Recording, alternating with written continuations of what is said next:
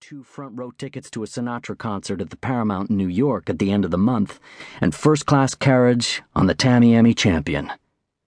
Everyone bought rafts of tickets, even though most assumed the wheel was rigged so the mayor's wife, a huge Sinatra fan, would win. The boss of bosses, Dion Bartolo, showed off the kind of dance moves that had won him prizes in his adolescence.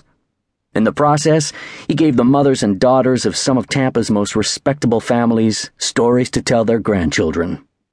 No man who dances with such grace can be as bad as some have claimed. Rico DiGiacomo, the brightest star in the Tampa underworld, showed up with his brother Freddie and their beloved mother, and his dangerous glamour was outdone only by the arrival of Montoothed Dix, an exceptionally tall Negro made taller by the top hat that matched his tuxedo. Most members of the Tampa elite had never seen a Negro pass through a party without a serving tray on his palm. But Montoothed Dix moved through the crowd of white people like he expected them to serve him. The party was just respectable enough to be attended without regret, and just dangerous enough to be worth remarking on for the rest of the season. Joe Coughlin had a gift for bringing the beacons of the city into contact with their demons and making it all seem like a lark. It helped that Coughlin himself, once rumored to have been a gangster and quite a powerful one, had clearly evolved past the street. He was one of the biggest charity supporters in all of West Central Florida, a friend to numerous hospitals, soup kitchens, libraries, and shelters. And if the other rumors were true, that he hadn't fully left his criminal past behind, well, one couldn't fault a man for a bit of loyalty to those he'd known on the way up. Certainly, if some of the assembled tycoons, factory owners, and builders wished to settle any labor unrest or unclog their supply routes, they knew who to call.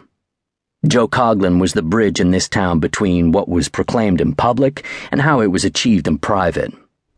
When he threw a party, you came just to see who'd show up.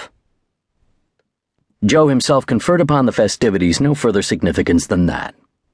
When a man threw a party where the upper crust mingled with street thugs, and judges chatted with capos as if they'd never met before, either in court or in a back room, when the Sacred Heart pastor showed up and blessed the room before imbibing with the same gusto as everyone else, when Vanessa Belgrave, the pretty but icy wife of the mayor, raised a glass of thanks in Joe's direction, and a Negro as fearsome as Montoothed Dix could regale a group of stuffy old white men with tales of his exploits in the Great War, and not a cross word or drunken faux pas was witnessed by anyone, well, that party was not only a success, it was quite possibly the success of the season. The only sign of trouble occurred after Joe stepped out on the back lawn to get some air and saw the little boy. He moved in and out of the darkness at the far edge of the back lawn. He zigzagged back and forth as if he were playing tag with other boys. But there were no other boys. Judging by his height and build, he was about 6 or 7 years old. He spread his arms wide and made the sound of a propeller and then of a plane engine. He made wings of his arms and careened along the fringe of the tree line, shouting vroom, vroom. Joe couldn't put his finger on what else was odd about the kid, other than being a child alone at an adult party, until he realized his clothes were a good 10 years out of date. More like 20, actually. The kid was wearing knickerbockers, Joe was pretty sure, and one of those oversized golf caps boys wore back when Joe himself had been a boy. The kid was too far away for Joe to get a good look at his face, but he had the odd sensation that even if he were closer, it wouldn't have made a difference.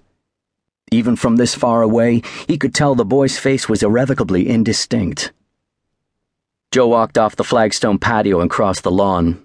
The boy kept making airplane sounds and ran into the darkness beyond the lawn, vanishing into the stand of trees. Joe heard him buzzing somewhere back in all that darkness. Joe was halfway across the lawn when someone off to his right whispered, "Psst, Mr. Coughlin, sir? Joe?" Joe slipped a hand a few inches from the derringer nestled at the small of his back, not his normal gun of choice, but one he'd found suitable for black tie events. "It's me," Bobo Freschetti said as he came out from behind the great banyan tree along the side of the lawn. Joe dropped his hand back in front of himself. "Bobo, how's the kid?" "I'm okay, Joe. You?" "Tip-top." Joe looked at the tree line, saw only darkness.